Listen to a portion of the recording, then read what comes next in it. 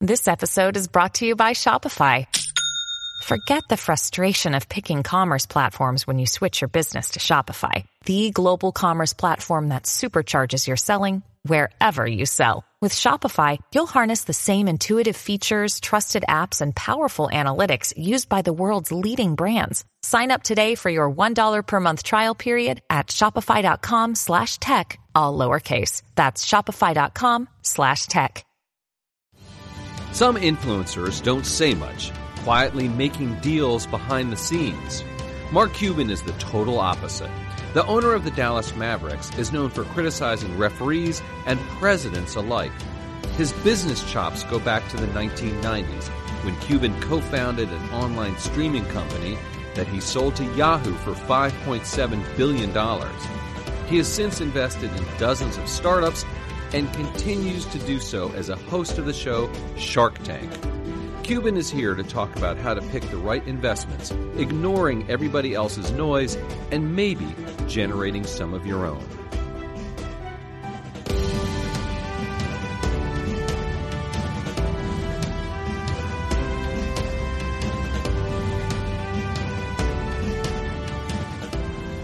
Hello, everyone. I'm Andy Serwer. Welcome to Influencers, and welcome to our guest, Mark Cuban. Mark, great to see you. Thanks for having me. Mark, of course, entrepreneur, star of Shark Tank, owner of the Dallas Mavericks, and in fact, he's hosting us here today. We're at Dallas Mavericks headquarters here, right across the street. Yep, right across from the arena. From the arena, right. So, whole bunch of stuff to talk to you about. Fire away. But let's talk about this president thing. Okay. You know, that's out there. There are people who suggest that you should run for president. Maybe you have aspirations. I don't know, but it's a discussion point. So what would it take to have you run for president? I'm excited about next year for the Mavs. It's going to be a great season. Man. Come on, man. Don't get off track. I don't even want to get into it. I mean, I did one quick interview, and then all of a sudden it blew up. I don't want to feed the beast. Right. Like I said, if there's a certain set of circumstances that would push me to do it, but we're not there yet. So if and when it happens, you'll be the first to know, Andy. Okay, that's very cool. What about the Democratic field? Is there anyone there that you think can challenge President Trump? Well, I mean, there's now and then there's November of 2020. I mean, if the election were held today, I think Trump would win. Right? I don't think that there's somebody that has the momentum or just the value of the incumbency that Trump has. But at the same time, between now and then, I think Joe Biden's got a good chance, and we'll see what happens with any of the field of 97 to see if anybody emerges or if anybody new comes in. I think Biden's capable of beating him, but we're not there yet. You've been critical of President Trump before. Have you kind of made any peace with him? I mean, you know, it's been a couple years. Yeah, I get along with them. Right. I mean, you know, we didn't have to make peace. You know, like any president, I agree with some things and disagree with other things. It's not personal. There's things I would do differently, and you know, but it was the same with Obama. It was the same with Bush. It was the same with Clinton. That's just the nature of the beast. So have you talked to him and given him any advice, or what advice would you give him? I mean, I'm not a fan of the tariffs. You know, if I understand what he's trying to do in terms of battling China, I would approach it differently because I think tariffs are a tax on the American people. But at the same time, I think we have a variety of other leverage points. I'll give you the perfect example. Chinese companies listed on American exchanges have a market cap of more than $1.4 trillion. That's a lot of leverage right there. They're raising money via IPOs, something we can't do in China. I'd shut down all Chinese IPOs. That's the first step. And given his propensity for using Twitter, and just as a kind of throwing warning shots, you know, I would throw out there that we might put a halt on the trading of Chinese listed stocks in the United States. Now, there are American shareholders, but the reality is that long term, the value of the company is the value of the company, but a trading halt would certainly create a lot of disruption for those Chinese companies. And I don't think it's untoward at all to reconsider, you know, treating Chinese companies like they do ours. Right. You know, we can't list on their exchanges. I don't know what the SEC is thinking, because given that every Chinese company has a connection in some way or another to the Chinese government, how does the SEC enforce any type of trading laws? Can you imagine if you're a big Chinese listed company and the government, someone high up in the government says, I need to make some extra money. Tell me how business is and what you're going to report. What's the SEC going to do to them, right? And so there's all kinds of enforcement issues that I think come up. And I'm not suggesting that that's what happens now, but we have no idea of knowing that it doesn't. Have you ever run that by President Trump? No, have not. Or anyone else in Washington? I mean, I've talked to a lot of people in Washington about a lot of things, but I'm sure it's not something that I think has reached his level. Right. I want to get into the SEC and about a lot of other Sure. things as well, but let's talk a little bit about growing up. You grew up in Pittsburgh. Yep. Your father ran an auto upholstery. We didn't run it. He worked there. He worked there. Okay. So what was that like, Mark, and how did that inspire you? I mean, my dad busted his ass. I mean, he worked six days a week, left at 7:30 in the morning, got back at 6 or 7 o'clock, lost his eye in an accident doing upholstery. He had a staple break when he was putting some covering on a car seat. You know, it was a middle class upbringing. My mom did odd jobs. You know, they just wanted something better. I mean, my grandparents came over from Russia, and you know, my dad was the first generation. My uncles were the first generation Americans, like my mom too. And you know, like every child of immigrants, they wanted better for their kids. You know, it's funny. I mean, a lot of people grow up that way, right? But not many people end up like you. So what do you think that's the result of? I think, you know, everybody's got something that they're good at, and the hard part is just finding it. And I found out early that I was a good salesperson, that I really liked business.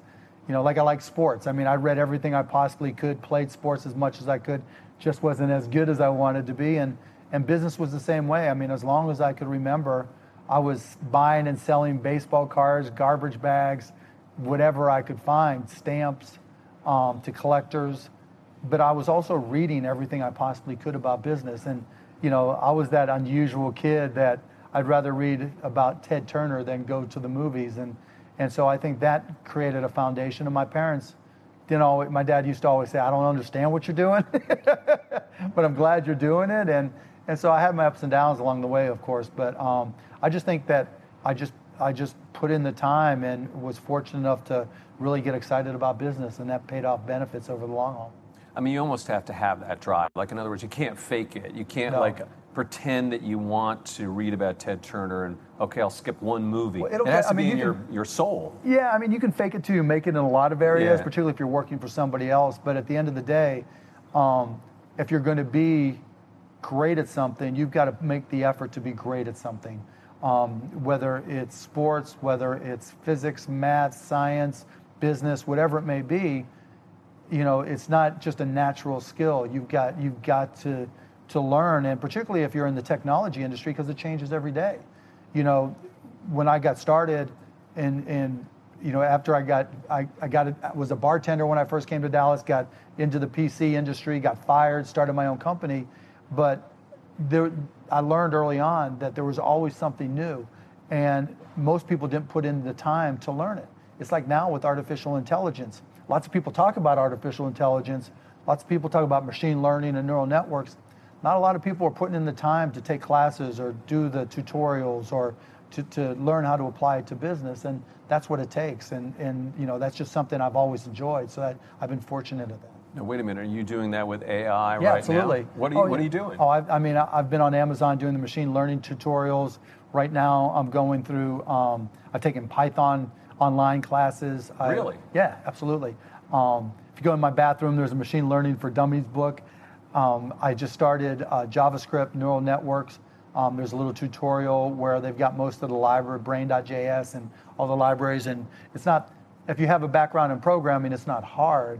But I'm not trying to be great at that, but I want to understand it. So I understand all the, you know, the nuanced elements of it and how it works so that I have an advantage. But where would that take you? Like with your businesses here or the Mavericks, or you don't even everywhere. know? It takes me everywhere, right? I mean, there's nothing that AI won't impact. As big as having been around a while, I saw the impact of PCs. Then I saw the impact of local area networks. Then I saw the impact of wide area networks. Then I saw the impact of the internet. Then I saw the impact of mobile. Then I saw the impact of wireless. You know, now I'm seeing the impact of artificial intelligence, and it dwarfs any of those things. And if I don't understand how to apply it to my businesses. I mean, I remember selling PCs and software and walking in saying, you don't need to use that pen and paper on a notepad or a ledger pad. Now we're going to give you a spreadsheet. And by the way, here's a spreadsheet that costs $495, and I had to pay to go get trained on how to sell it, which is crazy now when you think about it. But then we said, okay, now you can play what if. Then we said you can connect these PCs. Unless I understood the technology, how was I going to explain it? How was I going to understand it? Unless I understand it now, how am I going to invest in it? You know, then I got to go trust somebody who says, oh yeah, I know AI, and maybe they do, maybe they don't. And it's really easy just to say, you figure it out. That's just not my style. So you're building a base of knowledge, and then you think that at some point it's going to pay dividends in terms of... It already has. Right?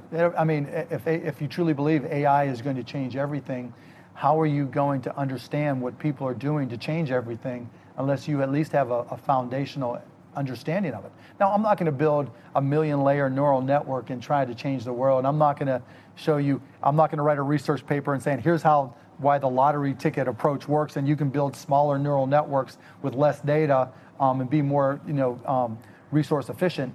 But I can read that stuff and understand that when somebody says, okay, we're building this project and we need this size data set or this size data set, or we need this amount of resources, I can ask questions and understand the answers. So you grew up in Pittsburgh, went to the University of Indiana for a while, then you said you came here. How have you adopted this city? Why did this become your home, Dallas? Well, I mean, when I went to IU, I had a bunch of friends that graduated and came down here, and they're like, you got to get your ass down here. The weather's great, the women are beautiful, the economy's good. I said, wait, back up. And I came down, lived 6 guys in a 3-bedroom apartment until I found my way, and have had a blast and loved it ever since. So how do you describe yourself, Mark? I mean, I said entrepreneur. Is that how you would describe yourself? What do you do for a living? I describe myself as a grinder. I just, like we talked about learning, that's a grind, but I love it, and I think I've just learned what I'm good at and learned to focus on those things and try to, utilize those skills to now, not just be an entrepreneur, but probably more often now invest in and help other entrepreneurs. Okay, so take us through your business interests right now. You have the basketball team, you do Right. stuff for Shark Tank, you have stuff here. You can go to markcuban.com. I list them all right there. Right. And so really, I've got Shark Tank, and I've invested in 100+ companies there. We've sold a bunch, so I think I've got 70 that are active now. It follows the normal distribution. Probably 10 are struggling, 50 are doing great, and 10 are doing incredible. Right. But I think now I've really evolved some of my focus to trying to help disadvantaged entrepreneurs, people who have less opportunity. I just invested with a woman, Arlen Hamilton, who we've together created a little $1 million fund where she's going out and finding 10 businesses run by people of color or disadvantaged LGBTQ type communities, and just opening doors, because I think my experience applies to anybody, right? Any entrepreneur, no matter what you're trying to sell. And I also think that it's a great business opportunity simply because the markets that they want to sell to are underserved. There just aren't as many entrepreneurs, so there's more opportunity. And so I think it makes great business sense as well. But let's go through some of these other things. Starting with Shark Tank. I mean, what's Shark Tank like? Is it really a kick the way it looks like it is? I mean, it's great. We start shooting here probably in a couple of weeks, June 12th or 13th, I think it is.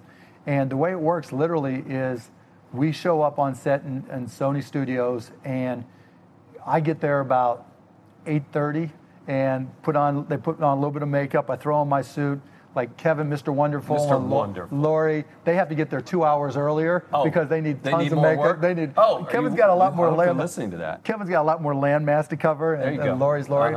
But in any event, we start shooting at about 9, and they just bring in deal after deal after deal. We know nothing about them. They'll say, this is, Joe and Sally, and this is the name of the business, and they'll walk in and give our pitch. Now, on television, it might take 10 to 14 minutes. In real life, if it's a stupid deal, it might take 20 minutes and then before we're all out. Right. And then if it's an intense deal, it could go 90 minutes, 2 hours. And then they have to edit it down. But it's our money. It's all real. We know nothing about them. If we decide to do a deal, then we have the opportunity to do due diligence after the fact, because sometimes they'll embellish. It's a polite way to put it. Yeah. You know, my widget cost $1 to make, and we sold 1 million of them, when in reality, their widget cost $10 and they've sold 6. That happens sometimes? Yeah, it does happen more often than you'd think. The producers are supposed to ferret that stuff out, but not a lot. It doesn't happen as much as we'd like. So yeah, we'll do due diligence, and about 60% of my deals close. Right.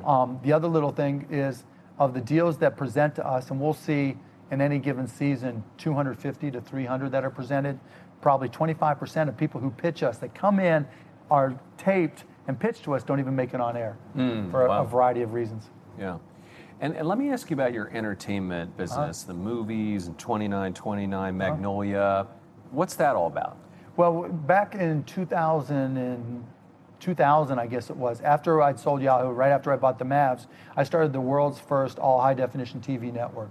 When everybody was saying high-definition television is not going to happen, I created a network called HDNet and HDNet Movies, and there was very little content for it. I mean, literally, this is when high-def televisions cost $15,000, and everybody said, who the hell's going to pay $15,000 for a TV? And I went around telling everybody, no, you just wait.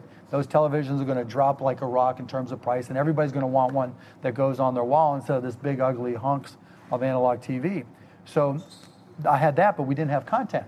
And so we wanted to go out there and create content. And we also bought Landmark Theaters, which we have since sold. But we wanted that vertical environment where we could show it on television, put it online, offer DVDs, put it video on demand, and also offer in theaters. And so we created 2929 Productions first, where we produce movies. What does that name mean, by the way? 2929 was because the address for AudioNet, the streaming company we created, was 2929 Elm Street. Okay. So that's where that came from. Right. And then, so we had movie production 2929. We had Landmark Theaters. We also bought Reicher Entertainment, which we've since sold, that owned Hogan's Heroes and some others, so that we could put it on HDNet Films, and then Landmark. And so the idea was to have it vertically integrated. Right. So we were the first company to produce a movie, put it online, download. We did basically offer a day-and-date release of it called Bubble, and we've been doing Magnolia and 2929 Productions ever since. The others, Magnolia and 2920, the others we've sold. What do all these businesses tell you about the economy right now? What do you think the outlook is? Well, that's a good question. So some of my smaller Shark Tank companies that resell products are getting crushed by the tariffs. I mean, I've got one that may go out of business simply because tariffs at 10% were one thing, tariffs at 25%, they just can't compete. There's other companies that have bigger and better supply chains where they were more creative and were within 5% of their prices, but now with the tariffs, it's almost impossible, and the uncertainty, it's made it very, very difficult. But beyond that, I mean, business is going well in urban markets, and it's a little bit tougher in smaller markets. So, I mean, it pretty much mirrors what you see in the general economy. Right. Are you surprised at how long the stock market rally has lasted? No, I mean, if you go back to 2008, it's pretty much on a straight line. You know, when President Trump got elected, it was a little blip. With some of the things he's done, it's taken it back to the straight line. So it's pretty much, you know, where you'd expect it to be. There hasn't been, I mean, like any market, there's going to be ups and downs, but there hasn't been anything dramatic to change it. Are you concerned about a recession or the market faltering? I mean, I'm concerned about black swan events, the anomalies that can hurt us. I think in general, you know, the markets tend to just go up, you know, on their own, by their own weight. And so there's no reason for that to change now. Maybe if the trade war extends or something happens with Iran, or, you know, again, there's something aberrational that puts us in a difficult situation, then it could change. But otherwise, I mean, there's no reason to think that, other than stocks, individual stocks, you know, doing what they do, that the market won't continue to go up on the same line that it has since 2008. You mentioned the SEC earlier, and obviously you've had some issues with them. What do you think about the SEC, just generally speaking? I think they're kind of useless.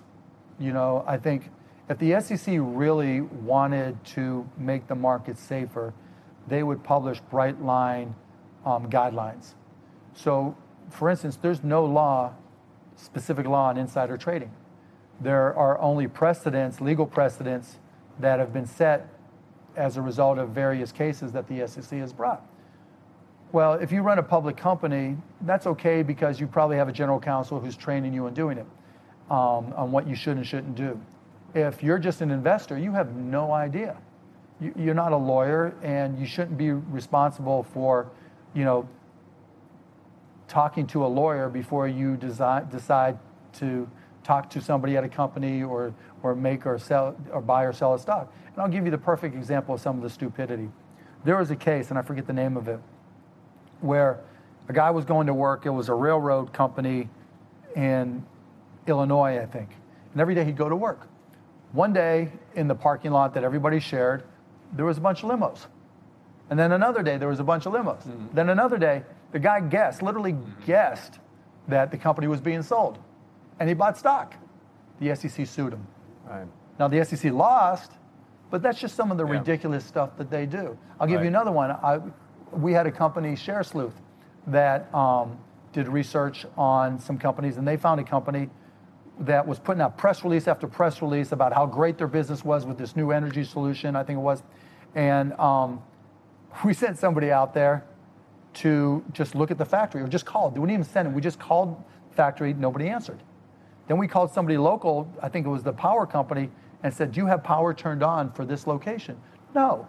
Called up somebody local, go look at this building. Nobody was there, right? Company, we shorted stock, company died. The SEC did nothing. Didn't care. Yeah, so what's the difference, right? Let me ask you, what do you think about Elon Musk's war with the SEC? What do you think about Elon Musk generally? I mean, I don't know him very well. I mean, I've talked to him a couple of times. I like him because he's competitive. He's obviously got, a genius spirit and a mind for innovation, which I love. But he's also very competitive.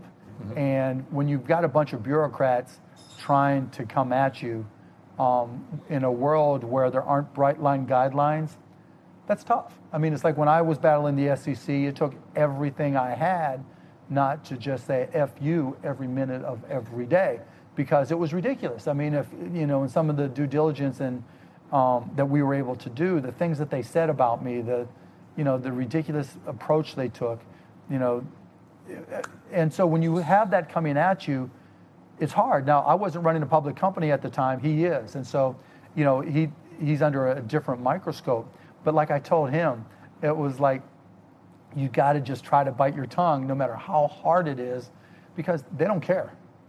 They don't care. They're only in it for skin on the wall, because they're, like in my matter, there were people who left the SEC before the conclusion when I kicked their ass in the trial I had, and they would put on their resume, worked on the Mark Cuban matter. Right.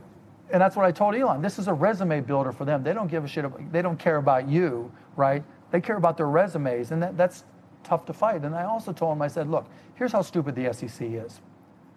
Name the last 5 people that you know, that you can remember, that were sanctioned by the SEC for violating insider trading laws. You name me, Andy. Tell me. I can't name anyone. And so when the SEC does these enforcements thinking that they're going to impact people trading, it's ridiculous, because in this day and age, you can't communicate that to people. It doesn't. People don't think, wow, this guy got busted, this guy got busted, this guy got busted, or a woman got busted, so I better not do this stuff, or I better learn because he did this or she did this, and so that's an indication that that's the wrong thing to do. No, it doesn't work. There's no educational value, if you will, and there's no disincentive based off of the findings from the SEC or the rulings that they have or the court rulings they have. It goes into the ether and nobody remembers it unless you're in the securities industry. Right. And so it's kind of useless. Their approach is kind of useless. I'll give you another example. You can go on YouTube and look this up. So I try not to talk to CEOs of public companies whose stock I'm considering buying, because I don't trust the SEC. So there was an instance where I was thinking, well, maybe I want to talk to the CEO, and this was a couple years ago.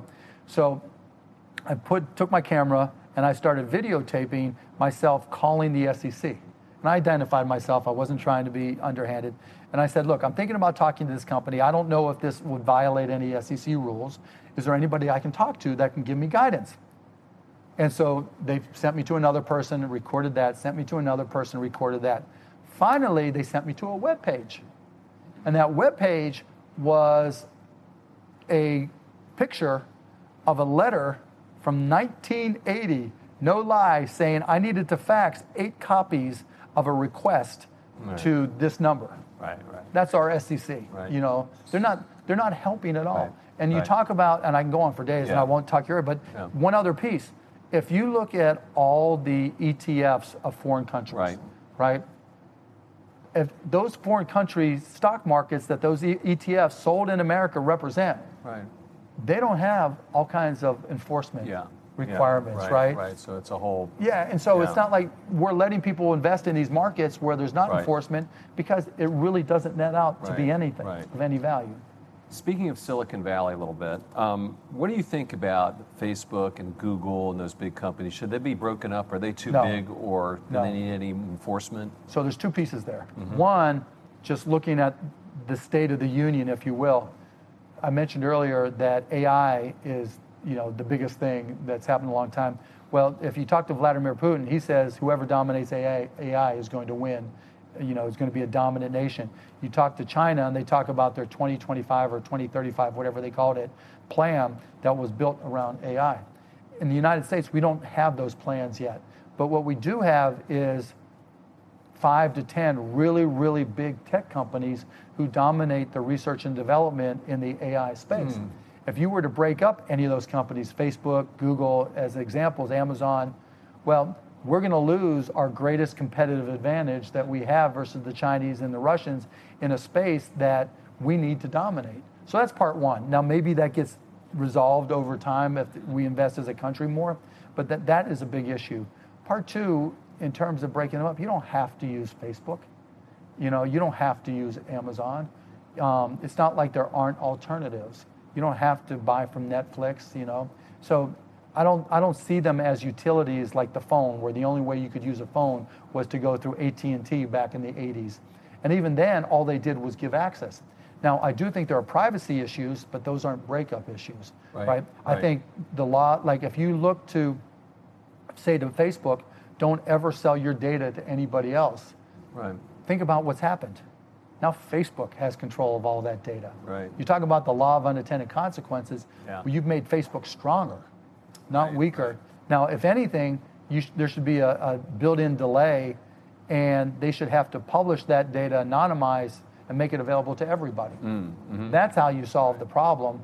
And then you also have the other issues of, the content that they present being harmful or misguided, brutal in some cases. Yeah. And I think I think for them and for Google and others, that's where you change the copyright laws. Right. Back in the day, there wasn't really the consideration that there would be forward-facing videos and other content that would be protected by the not the whole what is it for the copyrights, safe harbors. Right. Yeah. Okay. Right. So now they're safe harbors, and then the copyright owner has to send a takedown notice. Right. We should go back. A television station is, for example, you guys can't just pull off something offline, online, and just present it here and broadcast it, right? Yeah. You've got to get permission, right? You've got to sign a licensing agreement. Yeah. That's the way it used to be for digital copyrights, and we should go back to that. So that Facebook just can't say, well, it's none of our business, right? And if somebody has a problem with it, issue a takedown notice, and we'll try to use AI to proactively recognize if there's a shooting environment, something horrible is going on, right? If you flipped it so that the DMCA safe harbors only protected you for inward-facing as opposed to outward-facing videos, then just like Yahoo Finance, just like every TV network, you have to go out and get a license, then it all changes, and you're not going to see that horrific content. You're not going to see, because those people aren't going to sign a license. Right, interesting. Let me shift gears a little bit, Mark, and ask you about economic inequality and Alexandria Ocasio-Cortez and her agenda. What do you think of that, and why do you think people find it so appealing? I love AOC, right? I don't always agree with her, but I think she's learned the lesson of social media where you get long and you get loud and you get people's attention, and then you deal with substance after that. But what do you think when she says that the idea that we have billionaires in our society is immoral? I mean, it makes for great headline porn. I mean, she started a business. Bernie Sanders has a book business. You know, Elizabeth Warren buys and sells houses, or did, right? If they would have had the level of success that I and others have had, I don't think they'd be complaining as much. But that doesn't mean that there's not an income inequality problem. There is. And it's something we have to deal with. I tell, you know, other business people that, you know, the greatest cost to business is social disruption.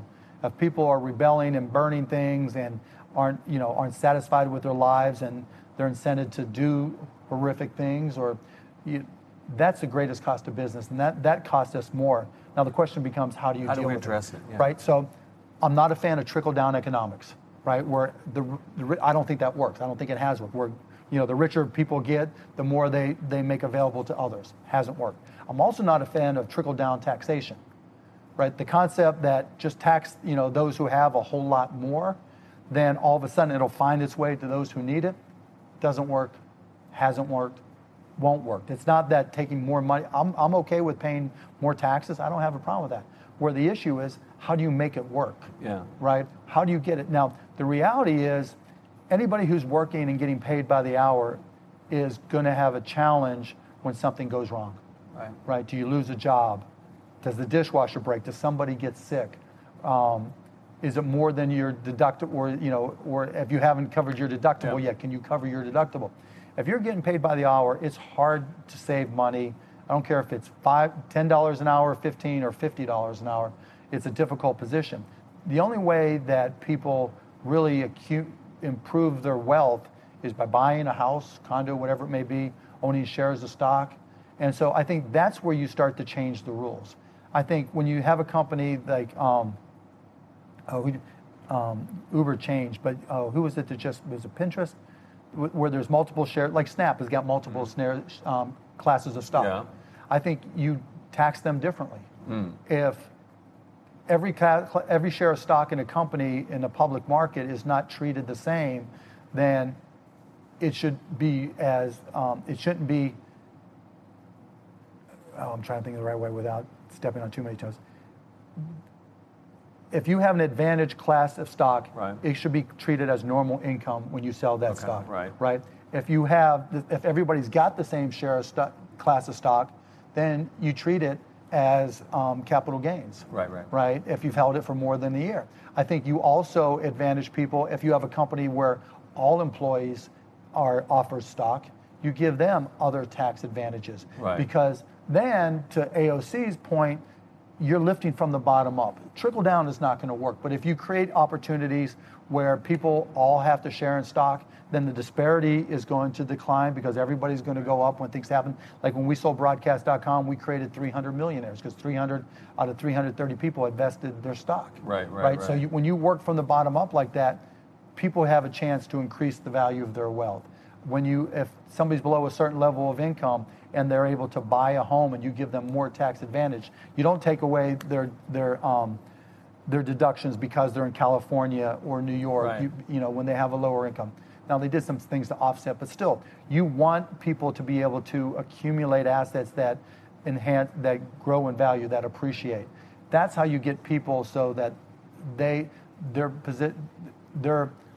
life becomes better.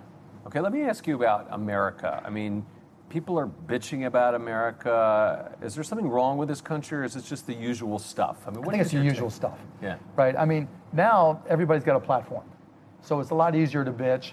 I call it headline porn. You're only going to get attention. The more dramatic you are, the better chance you have of getting attention. And that's just the nature of the beast. I mean, there used to be gatekeepers to media. Now there's not. And if you're loud enough and either crass enough, or maybe it's a great idea and people get behind it enough, then you're going to be heard. It doesn't make us bad. It's just the game has changed. I mean, there are problems like our healthcare system, right? How would you fix that? And mass shootings, there's shootings. Well, I think first, there was a book I read in high school that I ended up buying a copy of. It's called Why Men Rebel. And basically what he said was, when your expectations for your life going forward are increasing, but the reality is diverging from that, and so what you thought would happen with your life and where you are gets further and further apart, then people do things that they otherwise wouldn't do. Whether it's a mass shooting, whether it's, who knows what, cheating, whatever it may be. Right. And so, I think taking care of income inequality and lifting people up from the bottom and creating more opportunities and giving them tax advantages, maybe it's an earned income credit, whatever it may be, then I think you'll see fewer of those events. Other people will say it's a mental health issue. I don't think we've had all those same type of issues, for hundreds of years in this country. I think it's more about when people really get disappointed and they have nothing to lose, they'll do things that people with nothing to lose will do. Is it guns a problem as well? Yeah, I would do guns completely differently. You were listening to some of my last interviews, weren't you? Yeah. I would do guns completely differently. I would go to change the Second Amendment in ways that people probably wouldn't expect. It's not easy to change an amendment, but what I would do is change the Second Amendment so it said, 1, every American citizen has the right to own a gun, period, end of story, written in the amendment. 2, the federal government will never be allowed to ever confiscate that gun from an individual, period, end of story. 3, states have the right to manage the ownership, the purchase and ownership and management of guns owned and held within their borders. So that if you live in a state like Texas, if the law in Texas is open carry, so be it. If you live in Pennsylvania where they're more stringent and they don't want you to be able to have a gun other than in your own premise or under lock and key or have to do a background check, then that's up to them to decide. And so if we're trying to take a Second Amendment that has been analyzed up and down and backwards and forwards, and it's created its own set of problems. Let's update it. Right. We got to switch over to basketball and talk about that. So I want to ask you a bunch of questions. So first of all, state of the Mavs right now. I think we're in good shape. We have Luka Doncic. We're bringing back Kristaps Porzingis. We have cap room. So hopefully we'll be much better than we have been the last 3 years. Right. You had some issues here with the culture of the team with Terdema Ussery. And I know you apologized for that. You addressed that. How did that culture happen? And do you feel like you've addressed it? If I knew it wouldn't have happened. Right. And yeah, I think we brought in Cint Marshall, and I think she's done a phenomenal job. She's been here over a year, and I think it's a whole new culture, a whole new Mavs. And, like I alluded to earlier, we've learned that diversity creates opportunity, and now we're able to sell into markets we never were able to sell in before. So I think it's made it a better place to work, a better organization, and a better foundation for the future. What about the NBA overall, Mark? What's the state of the NBA? I think it's great. I think you like Adam Silver, the job that he's done? I love Adam. I love the job he's doing. Right. I think we appeal to a variety of demographics. I think our audience is growing here in the United States and globally. There was just a survey saying we're the #1 sport in China. So, we are truly a global sport, and so I think our future is very bright. Golden State Warriors, the most annoying team ever in the history of the NBA? I'm not going to go there. I'm trying to lead you on to that one. Yeah. What about the Lakers and what's going on there? Magic was just sounding off I've said it many, many times. I hope they suck, and I hope they suck forever.